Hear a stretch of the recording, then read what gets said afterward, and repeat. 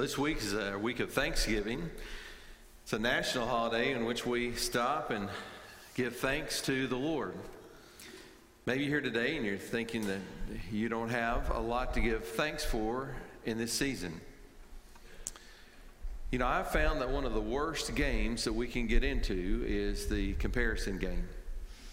And it's really easy to get into, to compare ourselves with other people. And when we do, it almost always gives us a false sense of reality. Here's what happens when we begin to compare ourselves. We always find the most extreme examples and then compare ourselves. I saw a television interview about a young couple in California, and they had, by their 30s, amassed about $2 million in wealth. And in this interview, they were talking to this person who was working about 60 hours a week. And they said, what are you working for? And he said, I'm trying to make it. And the interviewer said, with a net worth of $2 million, what are you trying to make it to? He's comparing himself with other people who had more. And that's what happens is we find the most extreme examples. We compare ourselves with others who have more, and we feel like there's something wrong with us. We also compare ourselves with people that don't exist. There's a lot of people that from the outside, it looks like they don't have any problems, and everything is all together in their life.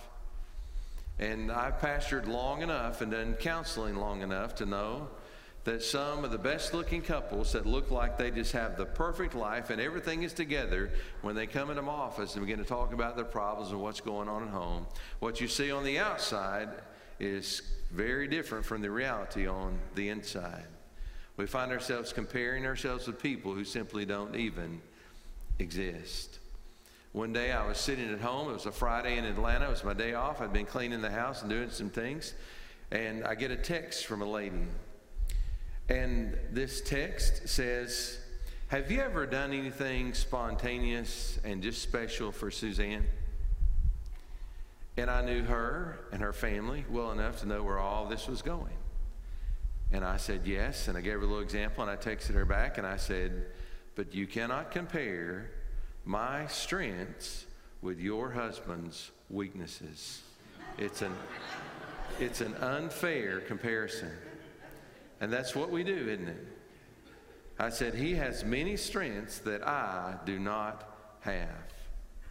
We make unfair comparisons. And so if we begin to compare ourselves with the most extraordinary people, and we begin to compare ourselves with people who don't even exist, and we begin to make unfair comparisons, measuring our weaknesses against other people's strengths, then we won't have much to be thankful for. Yesterday, when we were at Breaking Bread, the gentleman that founded that shared how after being in a ventilator with COVID, he was now thankful to have breath, and he was not taking it for granted. What a powerful reminder that we have so much to be thankful for that we take for granted every day. Today, as we continue looking at the book of Job, we see where Satan struck Job with painful physical disease. And yet in the midst of that, Job never lost his faith in God. He continued to worship, and he continued to praise the Lord. Now, the amazing thing about Job is that the Bible reveals to us why he suffered what he suffered. It tells us why he lost his wealth, why he lost his children, and why he lost his health. In our own lives, we rarely, if ever, know why. When we experience a disaster or a calamity, the first question that most people have is, why? Why? They'll pray and they'll say, God, why is this happening to me? And there might be circumstances where we begin to see how this makes sense, and God maybe even reveals to us why this could be happening in the moment. But most of the time, God doesn't give us any indication of why. And God doesn't give Job any indication either. You and I have knowledge today that Job did not have at that moment. And in a land that is so prosperous, we are unbelievably prosperous. Maybe you don't feel prosperous today because you compare yourselves with the wealth of someone like Mark Zuckerberg or Bill Gates, and you say, well, I'm not a wealthy person. You look around the world where people are struggling just to find food to eat. You look around the world where people don't have heating and air, where they don't have access to great medical care. We look around the world and we begin to compare ourselves with other people, and we realize in relationship to them that we are extremely blessed. And in the midst of our prosperity and blessing, there has arisen something in the United States that I'm not aware of it being prominent anywhere else in the world. It's what we call the prosperity gospel, where people teach that if you follow the Lord, you're going to be healthy, wealthy, and wise. The difficulty is that it doesn't line up with the experience of people all throughout the Bible or all throughout Christian history. We look at the apostles who, out of 12, not counting Judas, but Judas's replacement, Matthias, out of 12, as far as we know, John is the only one who died a natural death of old age. Everyone else was martyred for their faith. And that was the original 12. And then we see throughout history of people were persecuted who were faithful to the Lord. And we look around the world today and we see people in developing nations who are following the Lord with all their heart. And yet they live in the midst of disease and disaster and war. And we ask the question, how does that line up with this teaching that if we follow the Lord, we'll always be healthy, we'll always be wealthy? And it doesn't. And neither was the experience of Job. Job lost all of his wealth. He lost his children. And in the passage that we look in today, in chapter 2, verses 1 through 10, we find where he loses his health as well. And God explains to us why all this happens and what is taking place. And so I want to ask you this question. Could it be that God might call us to difficulty for his glory? That's what happened in Job's life.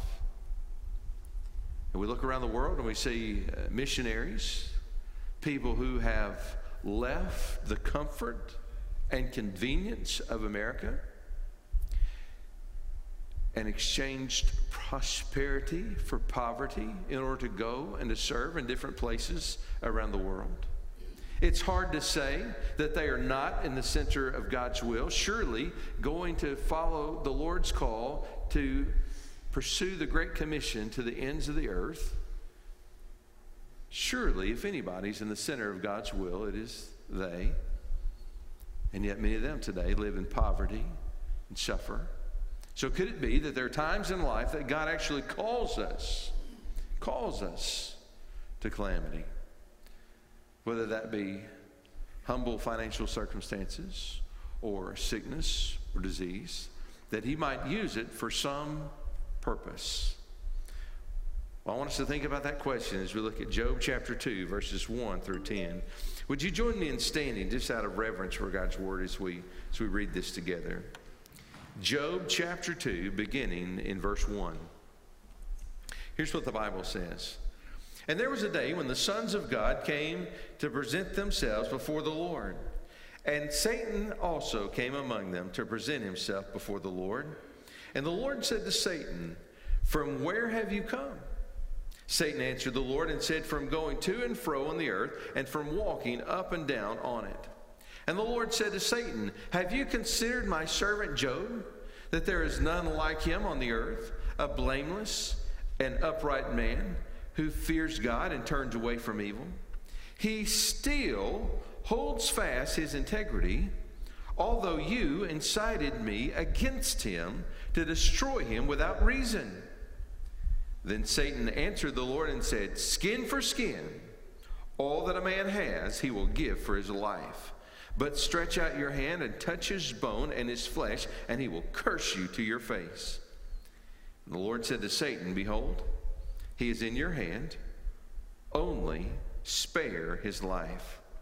So Satan went out from the presence of the Lord and struck Job with loathsome sores from the sole of his foot to the crown of his head.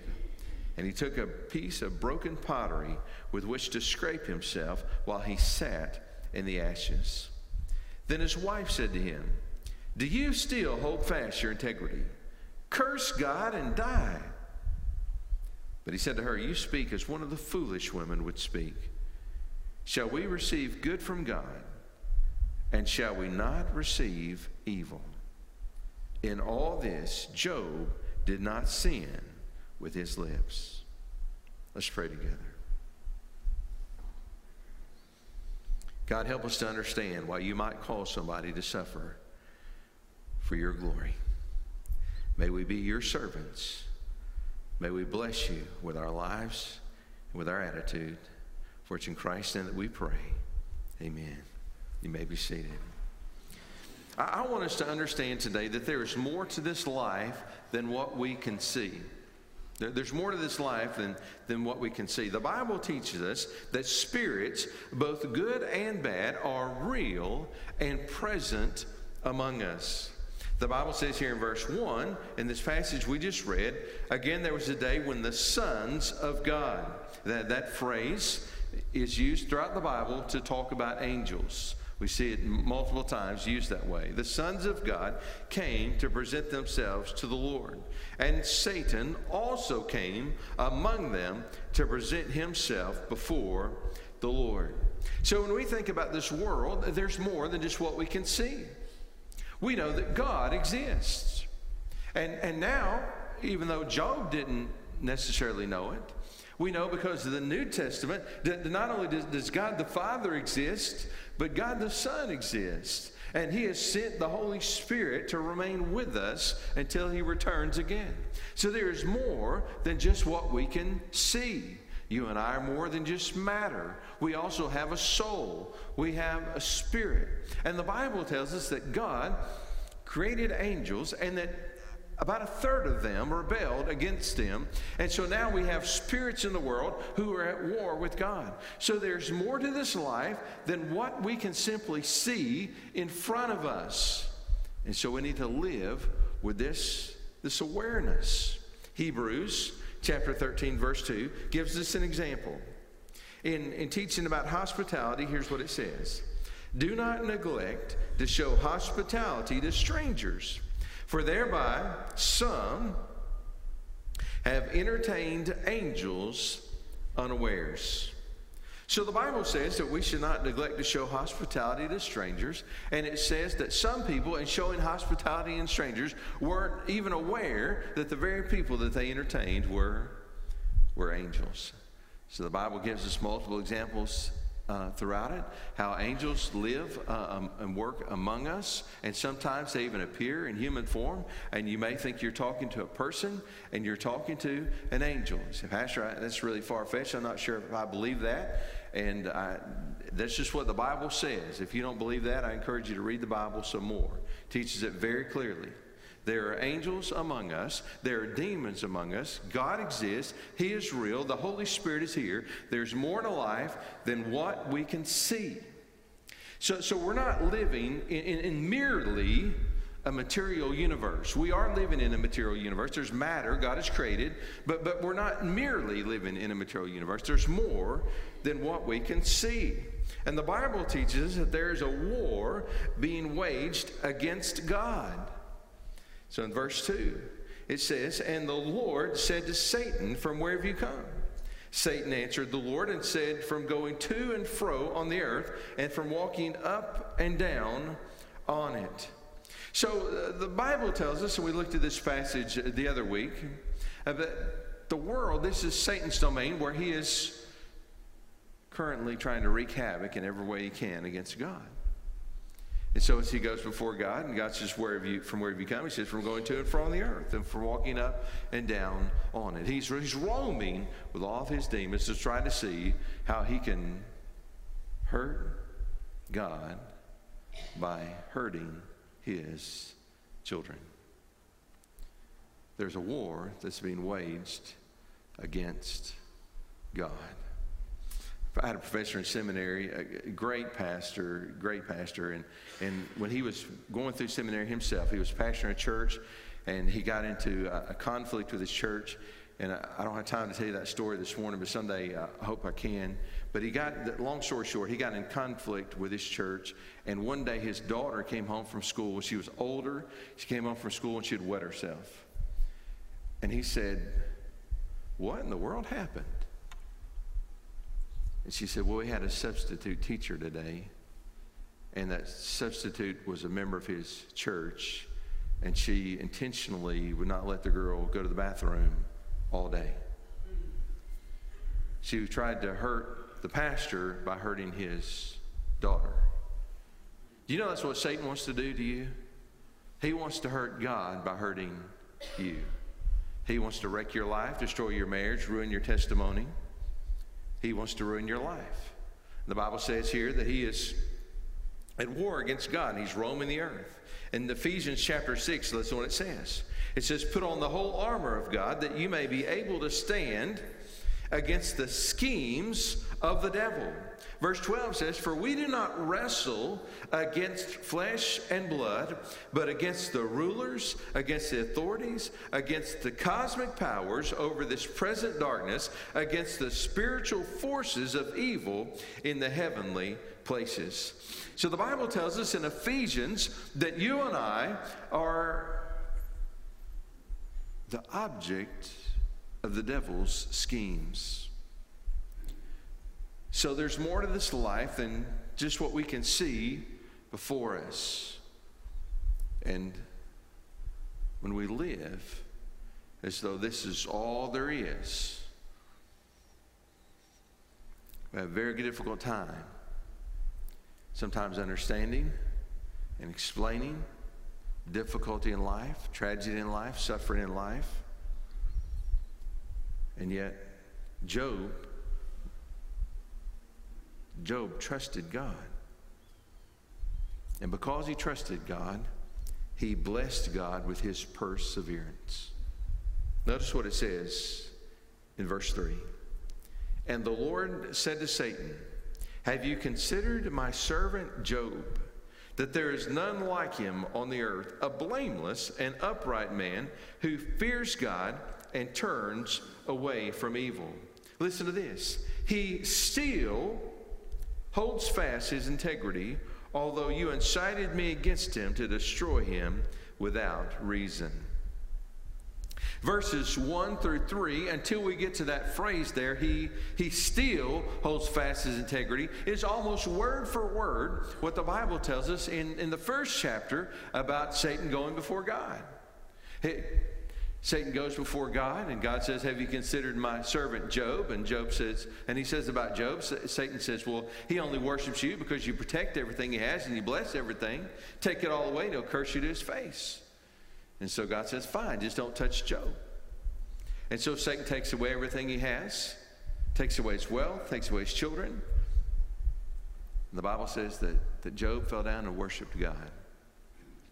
And so Satan goes back before God. On another occasion, it says again, in verse 1, again, so it's a different occasion. He goes before God. And God, can you imagine? God, as he said this to Satan, he says, "Have you considered my servant Job?" And in this moment, he says he still holds fast his integrity. When we think about blessing, we almost always think about receiving a blessing from the Lord. But do you know that blessing is a two-way street? Have you ever thought about not just being blessed by the Lord, but you blessing the Lord? In Psalm 103 it says, "Bless the Lord, O you his angels, you mighty ones who do his word, obeying the voice of his word. The Bible tells us here that angels bless God by their obedience. And then verse 21, bless the Lord, all his hosts, his ministers who do his will. Speaking again about all this great host of angels who serve God. They bless him by this. Then it says in verse 22, bless the Lord, all his works. The Bible tells us that creation blesses the Lord. And then, listen to the last part of verse 22. Bless the Lord, O my soul. Job, in this moment of utter loss, having lost his wealth, lost his family, he joined with the angels and all creation in blessing God by his response. So that Satan, who had said, well, if you take away what he has, he'll curse you to his face. He took away what he had, and Job fell down and he worshiped. So that God can say now to Satan again, have you considered my servant Job? He still holds fast his integrity.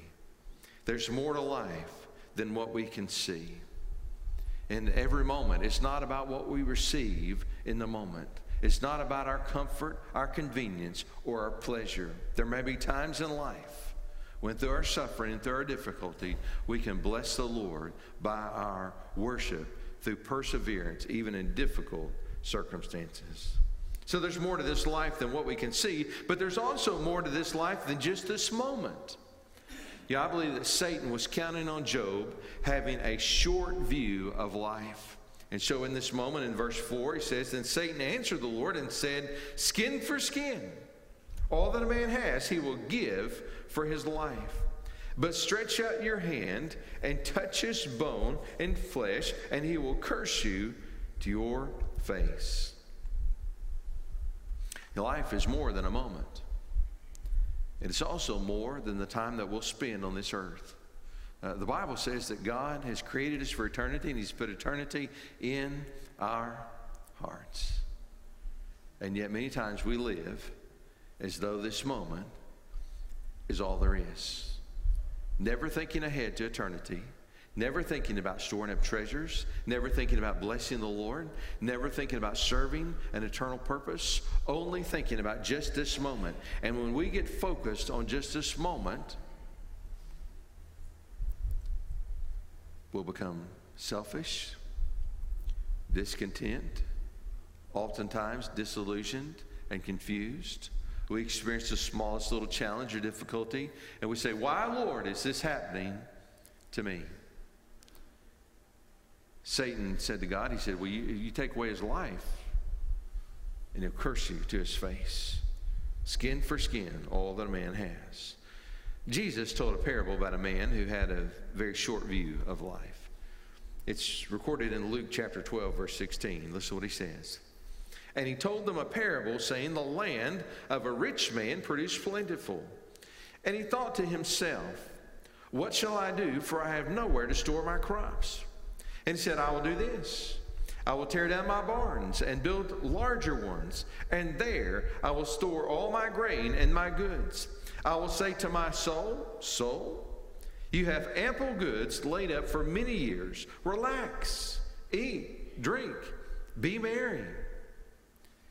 But God said to him, fool, this night your soul is required of you. And the things you have prepared, whose will they be? Now this passage is not a condemnation of wealth, or savings, or planning ahead. But listen to the next verse as Jesus explains the problem here. So is the one who lays up treasure for himself and is not rich toward God. Jesus told this parable about a man who was living like this life is all there was. And so when his crops produced plentifully, he built these barns, he stored it all up, and he said, I've got enough to last me for a long, long time. I'm just going to sit back and eat, drink, and be merry. And God said, fool, this night your soul is going to be required of you. Had this man not only had material wealth, but had he also believed and trusted in God. Had he also laid up treasures in heaven, not just in barns, then in this moment when his soul was required of him, it would not be a crisis or calamity, but he would be going to a place that the Lord Jesus prepared for him. You see, when we live with a very short view of life, it leads us to confusion and distress. When we live as though this next moments or this next decade or this next 4 decades is all there is in life. Both in the immediate and in the eternal, God is in control. And so verse 6, the Lord said to Satan, behold, he is in your hand, only spare his life. This is the most comforting passage in all of this chapter of Job, to see that God, even in this moment, when Satan is trying to do everything that he can to destroy the faith of Job, and he goes directly before God and asks God for permission. And that ought to encourage you right there, that he has to ask for permission. He asked for permission to be able to strike Job. And in this moment, God sets boundaries, one boundary after another. First, he says, fine, you can take his wealth, but don't touch Job. And now he says, you can touch Job, but don't take his life. God is in control. And so when we experience difficulty, whether it be sickness or disaster, we need to understand that God has not lost control. He is still able to guide us through to the eternal purpose for which he has created us. It may not be comfortable in the moment, but God wins in the end. In John chapter 10, listen to what Jesus said about the power of God to sustain us. In John 10:27, he said, my sheep hear my voice, and I know them, and they follow me. I give them eternal life, and they will never perish. Listen to this. And no one will snatch them out of my hand. My Father, who has given them to me, is greater than all. That includes Satan. He's greater than all. And no one is able to snatch them out of the Father's hand. I and the Father are one. So Satan comes before God and he says, Job only worships you because you protected him and blessed him. And God says, fine, you can take what he has, but don't touch him. That doesn't work. So Satan comes back and he says, a man will give everything he has for his life. Strike him and he'll curse you to his face. And God says, fine, you can take his health, but don't touch, you can't take his life. God is in control, all in the midst of this. And God's purpose for Job was long term. There may have been suffering that he went through in the moment, but God used him for his glory throughout eternity. Here we are today, thousands of years later. Job was early in the Old Testament times. So we're thousands of years later, and still today people are being encouraged, equipped, and empowered for ministry because of the suffering of Job. Only God can take suffering and use it like that. And so you and I, we need to trust God, even when we don't get an explanation like we have about the suffering of Job. There's more to this life than this moment. There's also more to this life than just pleasure. Sometimes godly people suffer even when they're in the center of God's will. And so the Bible describes Job's suffering in verses 7 and 8. It says, so Satan went out from the presence of the Lord and struck Job with loathsome sores from the sole of his foot to the crown of his head. And he took a piece of broken pottery with which to scrape himself while he sat in the ashes. The Bible emphasizes to us that the suffering of Job was real. And maybe you're here today and you have some very real suffering. I'm not for a second trying to minimize that. Understanding that there's more to this life than what we can see. There's more to this life than this moment, and there's more to life than just always experiencing pleasure. It doesn't diminish our pain, but it does put it in perspective. You know, the Bible says that one day when we're mourning death as believers, we still mourn, but we don't mourn as those who have no hope.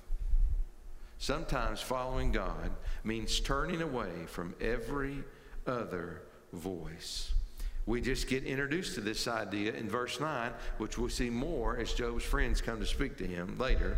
But in verse 9, it says, "Then his wife said to him, 'Do you still hold fast your integrity? Curse God and die.'" Isn't it a good thing that God didn't say to Satan, "Have you considered Job's wife?" She would not have passed this test. And yet, Job, in hearing this horrendous advice, is still faithful to the Lord. So we open this sermon today. I asked the question, could it be that God might call us to difficulty for his glory? So let me ask you this question as we close. If you knew God was going to lead you into calamity, would you still serve him? Listen to what Job says to his wife. But he said to her, "You speak as one of the foolish women would speak. Shall we receive good from God, and shall we not receive evil?" That evil there is not referring to a moral quality, but disease, disaster. In all this, Job did not sin with his lips. I want to encourage you today not to put your faith in what you can see. There's more happening than what we can see. There's angels among us. There are demons among us. The Holy Spirit is within us. God is work around us. There's more than what we can see. I want to ask you to live for more than this moment. We're not going to cease to exist at the end of this year, or at the end of this decade, or when we're lowered into the ground. We're not going to cease to exist. There's more than just this moment. And life is more than pleasure. Certainly, Jesus said that he came that we could have life to the fullest. God wants us to have a good life. God wants to give us joy. Some of the greatest moments of my life had been when I was right in the middle of God's will, pursuing service that he called me to. God calls us at times to great joy. But there might also be a time that God would call you to suffering, that God would call you to pain. It could be because he wants to use it to shape you. It could be that he wants to use it for a purpose that we just can't even understand or know. I don't know if you've read the whole book of Job, but at the end, Job demands an answer from God. And God does not give Job an answer. Job says, "Why is this happening to me? I demand to know." And God says, "Where were you when I laid the foundations of the earth?" God helps Job to understand that he is the creator and Job is the creation. And he does not have to tell us why. So I want to encourage you today to believe God, to trust him, and to follow him, whether you fully understand or not.